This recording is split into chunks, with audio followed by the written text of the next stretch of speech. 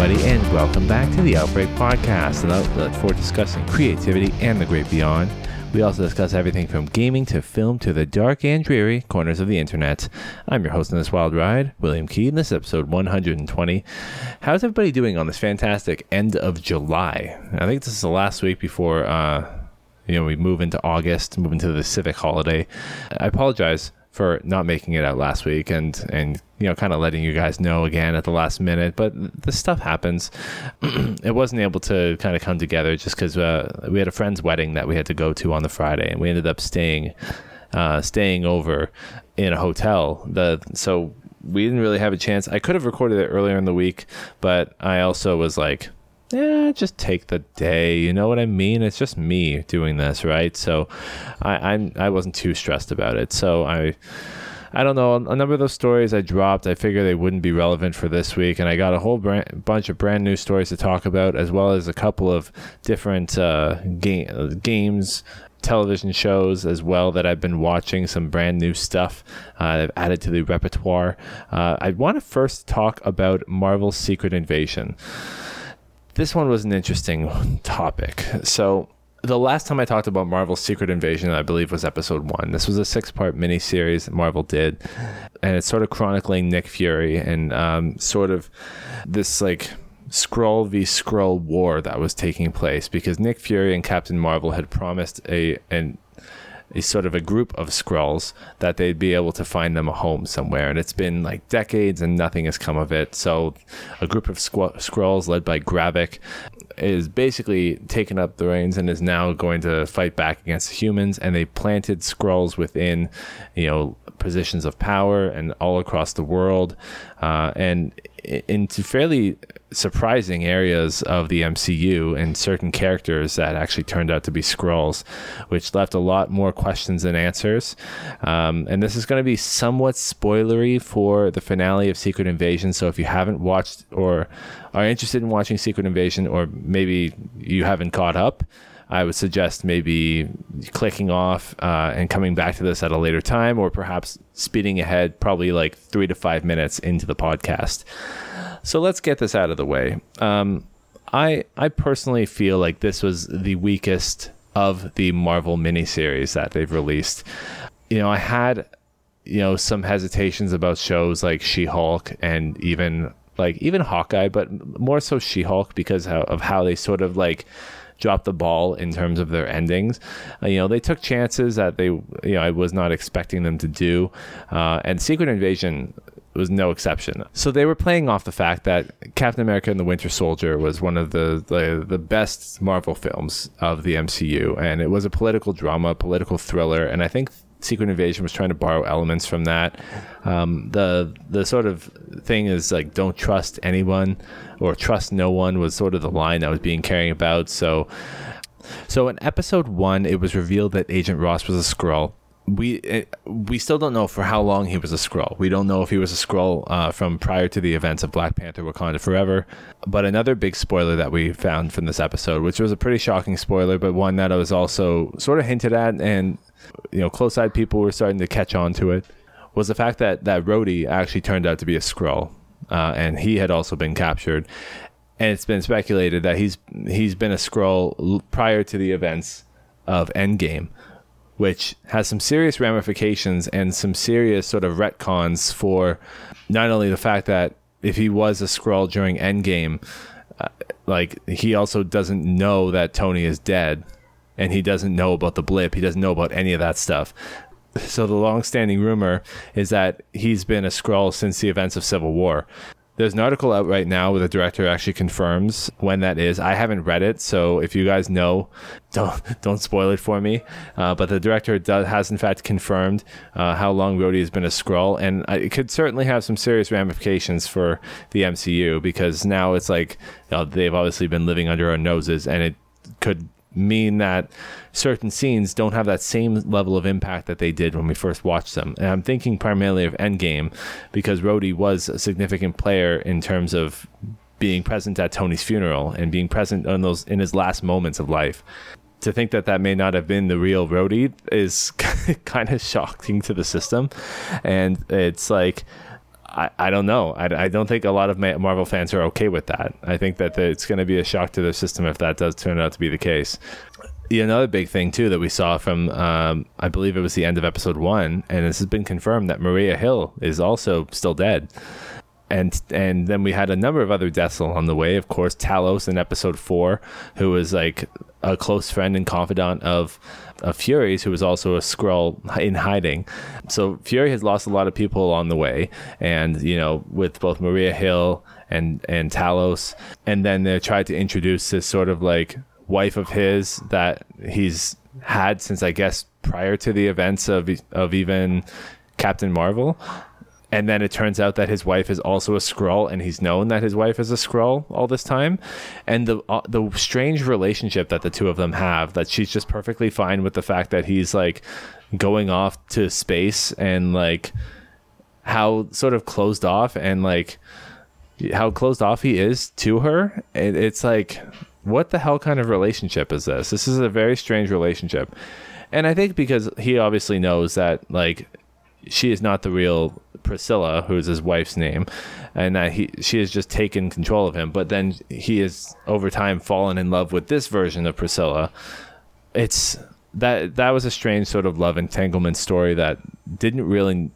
I understand why they did it. They tried to get some grounded element to Fury, but I felt like it was so like tossed in there. There were so many new characters that like some of them were like, it was well acted, but they didn't have enough time to flesh the roles out.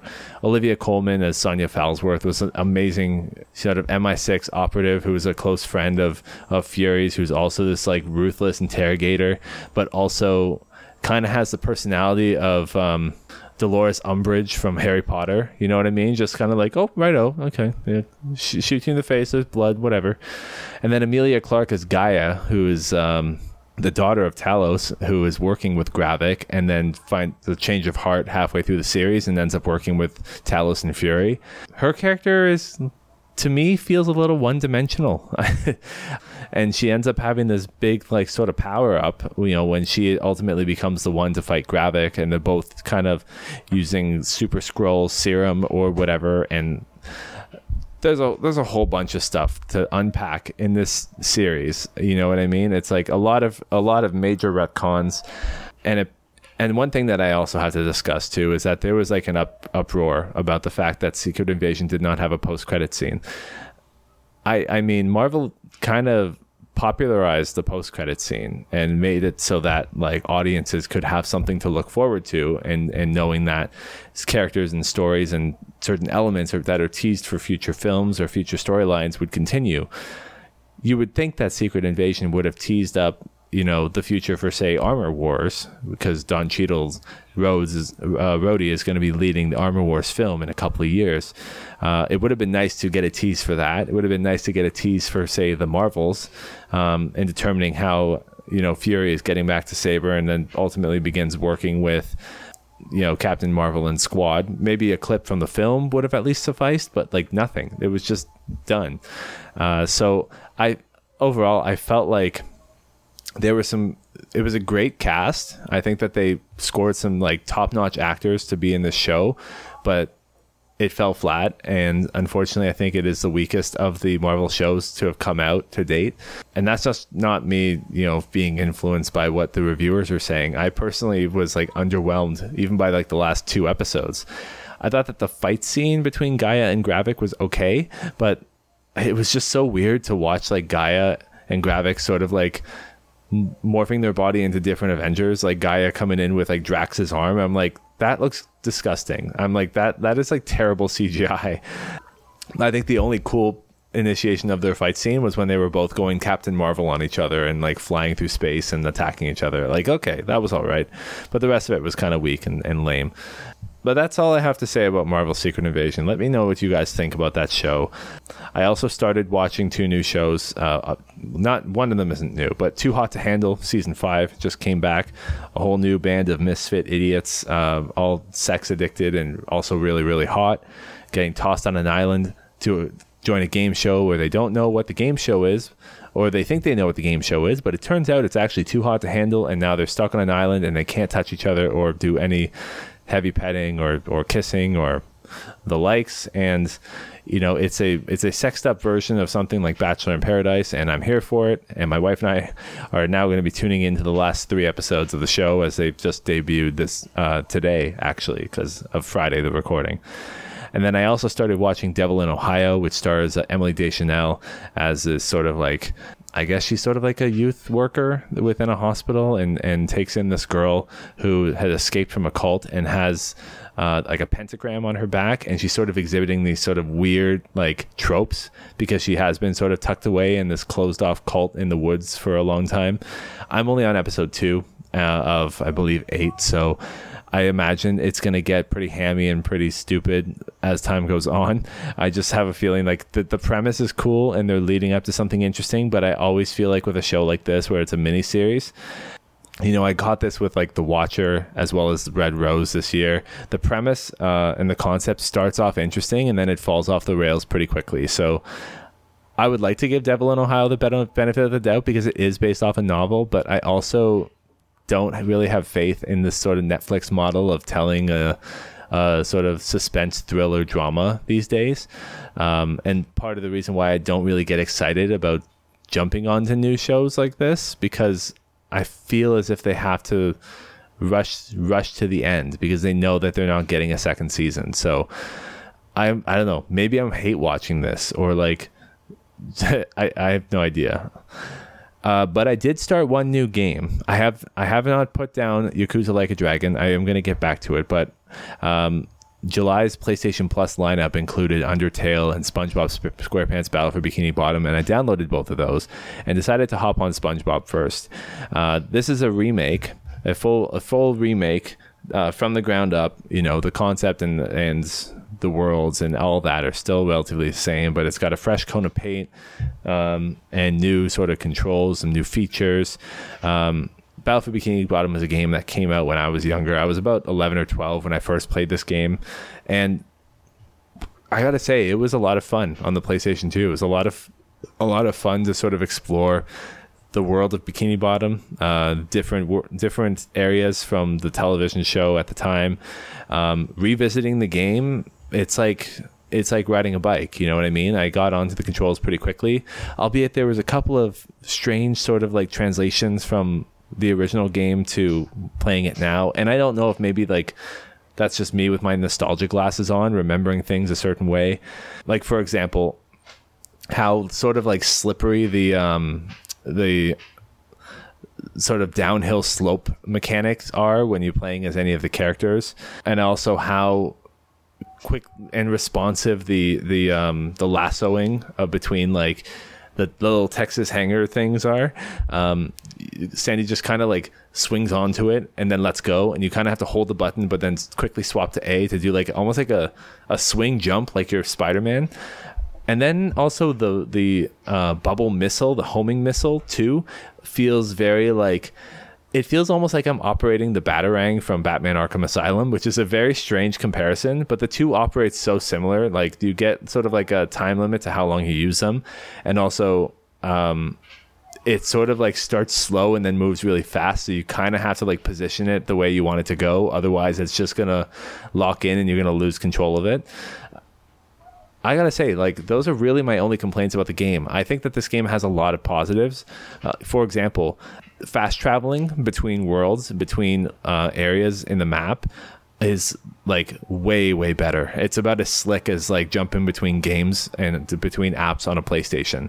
You can get a full world map, and if you're within, say, Jellyfish Fields at like the fourth area where the spatula is, you can hop over to like Rock Bottom and go to like where the final spatula is, and it's seamless. You don't have to go to the main hub world and then hop into Rock Bottom or something like that. Like you can hop between worlds seamlessly, and there's loading screens, of course, and those were kind of annoying because one thing I also remembered from when I was younger was that like if your character goes outside of the zone and the little hand comes in to try to pick you up and bring you back and drop you where you were supposed to go, this version of the game now includes a loading screen every single time that happens. And that's one other gripe that I have with it, is that the original game that came out in 2002, 2003 did not have that loading screen from what I remember.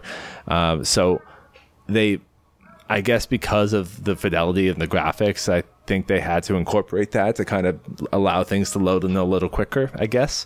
But otherwise, I finished it last night. I've got 7 spatulas left to go, and probably a handful of Patrick's socks to collect before I get all 100 spatulas. So I may grind it to get the platinum. I think it is a very achievable platinum, especially considering the amount of hours I used to put into the base game. I could certainly see myself getting to the end of this with probably a little bit of help from like some guides, but I can do it. We'll see how it goes.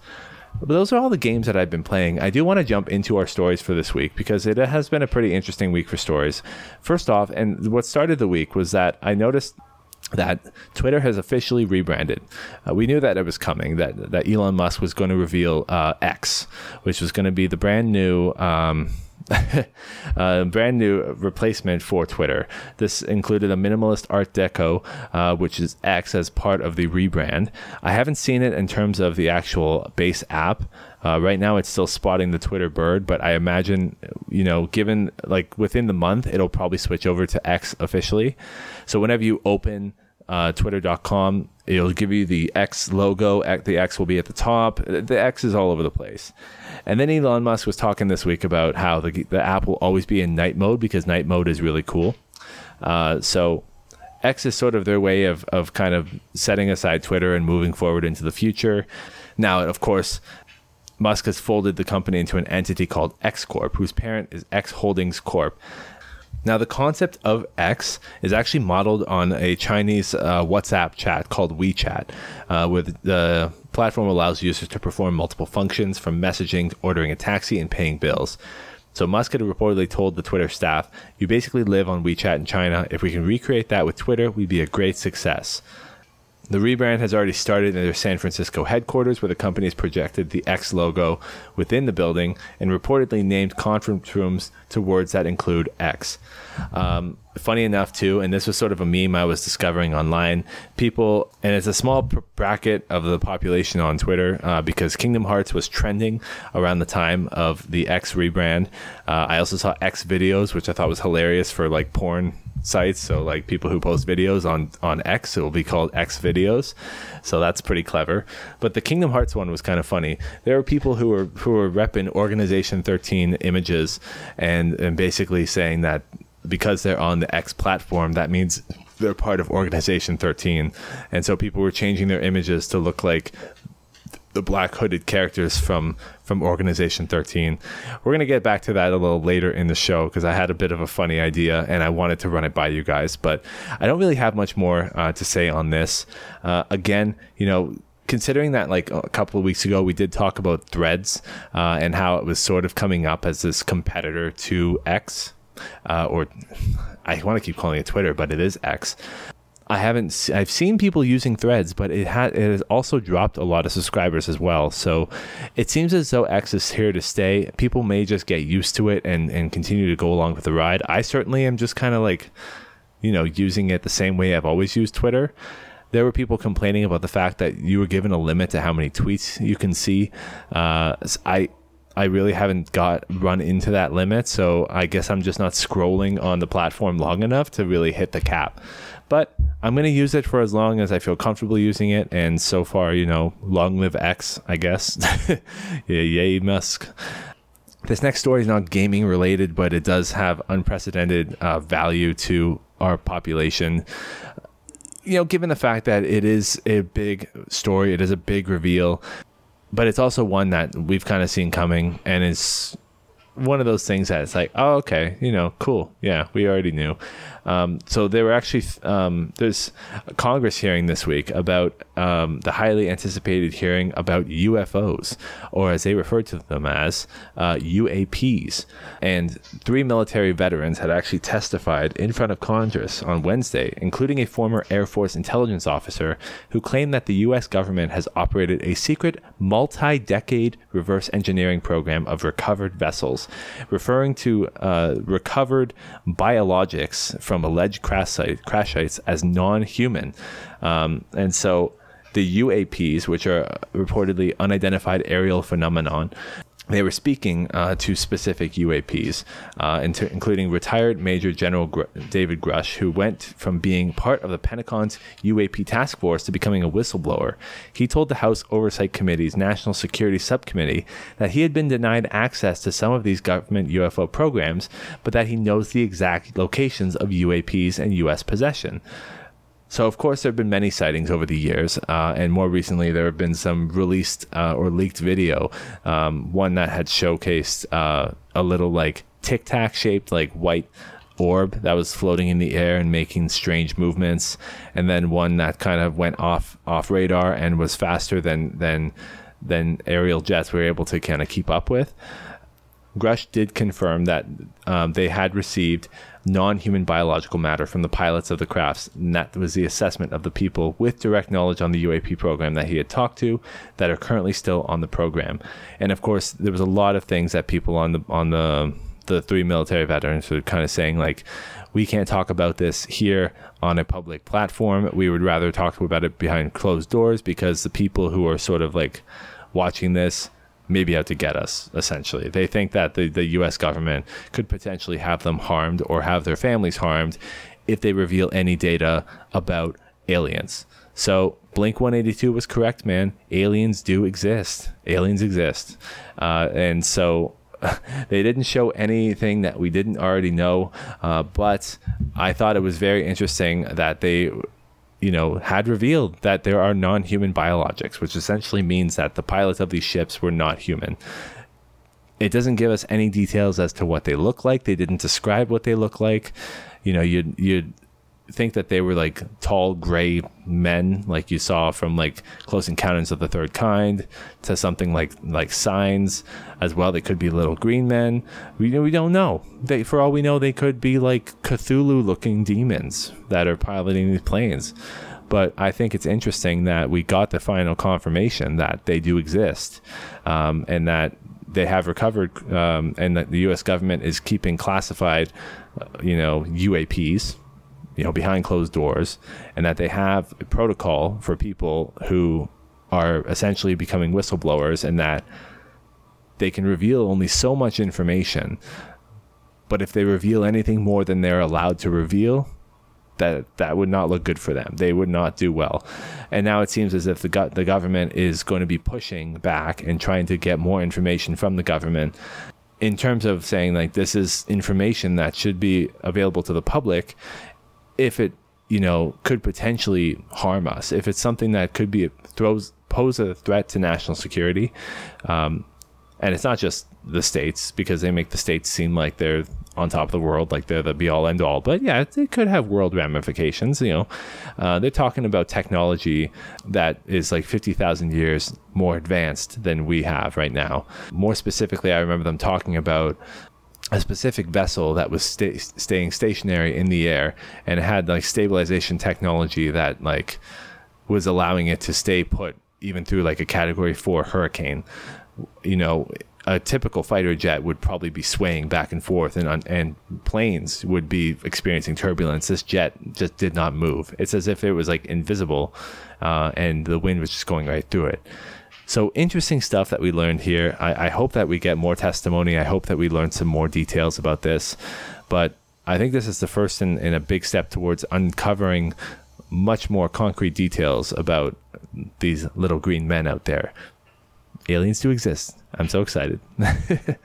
Another story that dropped this week. It does appear that Sony is currently appearing to look for new studio acquisitions, according to some newly emerged evidence. Sony appears to be in the market for some more studios, as suggested by a recently emerged job, and intended to help bolster the company's M&A team. The July 25th listing, first spotted by Reddit user Zukov74, details a managerial role based out of Sony Interactive Entertainment's San Mateo, California. And the posting states that Sony is looking for an experienced economist or business administrator that would help it identify, quote, inorganic growth opportunities, end quote, by the way of acquisitions, joint ventures, investments, or a combination thereof. So, of course, this makes sense considering the big ABK deal going on with Microsoft right now. Sony is looking to bolster their platform with some possible first or second or third party studios to help them develop games that are going to combat Microsoft, because they know that this deal is going Microsoft's way, and they're going to need some heavy hitters on their side to help produce some stellar first party games. And it makes sense that they're in this waging this war with Xbox to try to pick up and sweep up some first party studios to kind of sweep under their umbrella, and then allow those studios to sort of coexist and help each other develop some great games. We think about comparing the PlayStation Showcase from June to Xbox's Showcase, and it certainly feels as if there isn't enough first-party titles at Sony right now, aside from Spider-Man 2, that people have to look forward to. The rest of it seems to be on the multiplayer front, which is fine, but we know that Naughty Dog is certainly working on something, whether it be a Last of Us 3, the multiplayer factions, or even an Uncharted 5. We know that Ghost of Tsushima 2 is probably in development over at Sucker Punch, and as well, a dev over at Insomniac did confirm that they are leading a AAA unannounced game at Insomniac. It's not tied to Spider-Man 2, and it's not tied to Wolverine. So the rumor there is that it could possibly be maybe another Ratchet and Clank game, or even less popular Sunset Overdrive. Still a popular game, but we haven't received a sequel to Sunset Overdrive, so that could very well be the other game at that Insomniac may be working on for Sony. So we'll wait to see if we do hear anything in the next month or so about new acquisitions from Sony. I'm looking forward to seeing how they bolster their repertoire, because that would only mean that better things will come for PlayStation Plus. And it's also a strong indicator that we'll be getting some solid studio support for some other games that are coming down the pipe. So getting close to the end, we got a confirmation from a dev over at Ubisoft who is working on Star Wars Outlaws that they talked about the design goals in terms of length and size of the game, because right now Star Wars Outlaws is shaping up to be a pretty massive epic space opera. Now the developer, creative director Julian Gregory said that the game said too big is a game that people don't manage to play, enjoy, and finish. Not entirely true. People do put time into big, massive games, and they will enjoy them, like i.e. a Skyrim or even Fallout. And our objective is to really get people into a very dense, rich adventure, open world adventure that they can rhythm the way that they want. It sounds like they're comparing it more to sort of like the adventures you get out of an Assassin's Creed game. He continued by saying, this game is absolutely not going to be a 200 or 300 hour epic, unfinishable RPG. This is a very focused action-adventure RPG that will take people on a ride and is very manageable. So what manageable possibly means is how it's going to relate to some of the multi-planet scale, which hasn't really been specified. What we've seen so far of the game is that it is going to sort of borrow elements from like Grand Theft Auto. You're going to get a wanted level. You're going to be able to do quests and tasks for different smugglers around the planet. You're going to be able to travel between planets as well. So it is going to be a massive game in the respect that it is an open world Star Wars game, and the first open world Star Wars game that doesn't feature a Jedi. But they're also suggesting that this game will be within reason and not a 300 hour epic like a Starfield. So maybe it's going to be closer to 100 hours. I think that seems like a pretty modest answer right there. Or maybe closer to 70 or 80. I'm going to kind of put it into the camp of like the 80 to 90 hour, like a Persona, which I do hope that it is falling into that radar. I think a 200 to 300 hour game is, you know, in some aspects, like people who have all the time in the world to play these games will put the hours in. For myself, that level of scale does not interest me. And I certainly won't be chasing a platinum. I don't chase platinums to begin with, but like I wouldn't have the inclination to want to chase a platinum or maybe spend even more than like 50 hours on a game. Like that really is kind of my cap, 50, 60 hours before I realize like, okay, I think I'm done with this experience. I think I got all I need out of it. Or I try to finish the story and just move on. So I am looking forward to seeing more from Star Wars Outlaws. I think it was a surprise announcement that came, and it was very cool. And I'm looking forward to seeing what Ubisoft does with it. Now, this final story, it's a little more local. It's based in Toronto. And it comes from University of Toronto. So there's a new online ebook that's being written as part of University of Toronto's Scholars in Residence program that's going to show how video games can be studied and critiqued the same way as classic literature. So this project is being led by Sonia Nikila, who is the assistant professor of teaching stream in the Department of English at the University of Toronto, Scarborough. She teaches a course that's called Video Games Exploring the Virtual Narrative, and it says it makes sense to study video games like pieces of literature because many games nowadays have rich characters, settings, plots, and messages. Unlike static text, however, there are different endings, side quests, and optional plot points that make students' playthroughs a completely different game experience. So she said that she wanted to create a resource to show lots of ways you can approach games critically, and how if you haven't even finished a game or got a different ending than somebody else, that experience is still critically valuable. So she's teamed up with a group of students at U of T Scarborough to give students across U of T paid week research opportunities, and the quest was to create something to help students and teachers apply narrative theory to video games. And this is how they came up with the ebook titled Critical Inventory of Video Game Analysis, which is going to offer a series of frameworks that each make sense on their own, but also link to one another, allowing readers to sort of choose their own adventure. So some of the core game elements, such as plot and setting, will also be covered in this book, as well as others that will delve into more serious topics like Marxism, disability studies, and other areas of literary analysis. There is a section that is, funny enough, a play on DLC. It's called Demonstrations of Literary Criticism, otherwise known as DLC. And in the book, DLCs are a series of sample essays that are looking critically at games. So they use the example of one such student who did an eco-feminist messaging on the Star Wars game Force Unleashed. So this is very interesting. So far, it looks like it's only available within U of T. I would be very inclined to actually see if I can discover this book, if it is available to the public. Because if they're developing an ebook within the university post-secondary education, I think it would definitely have some satisfying ramifications for people who would be more inclined to want to study game in deeper theory. We're seeing a lot of it now on YouTube with a lot of video essayists that do deep dives into games and kind of explore the various themes, story, character beats. So we're getting a lot more highbrow research and analysis on games, and it's amazing. It's like some of my favorite content on YouTube, and part of the pull as to why I continue to come back to the platform is because there's some superb video essays on not only video games but movies, television, the works.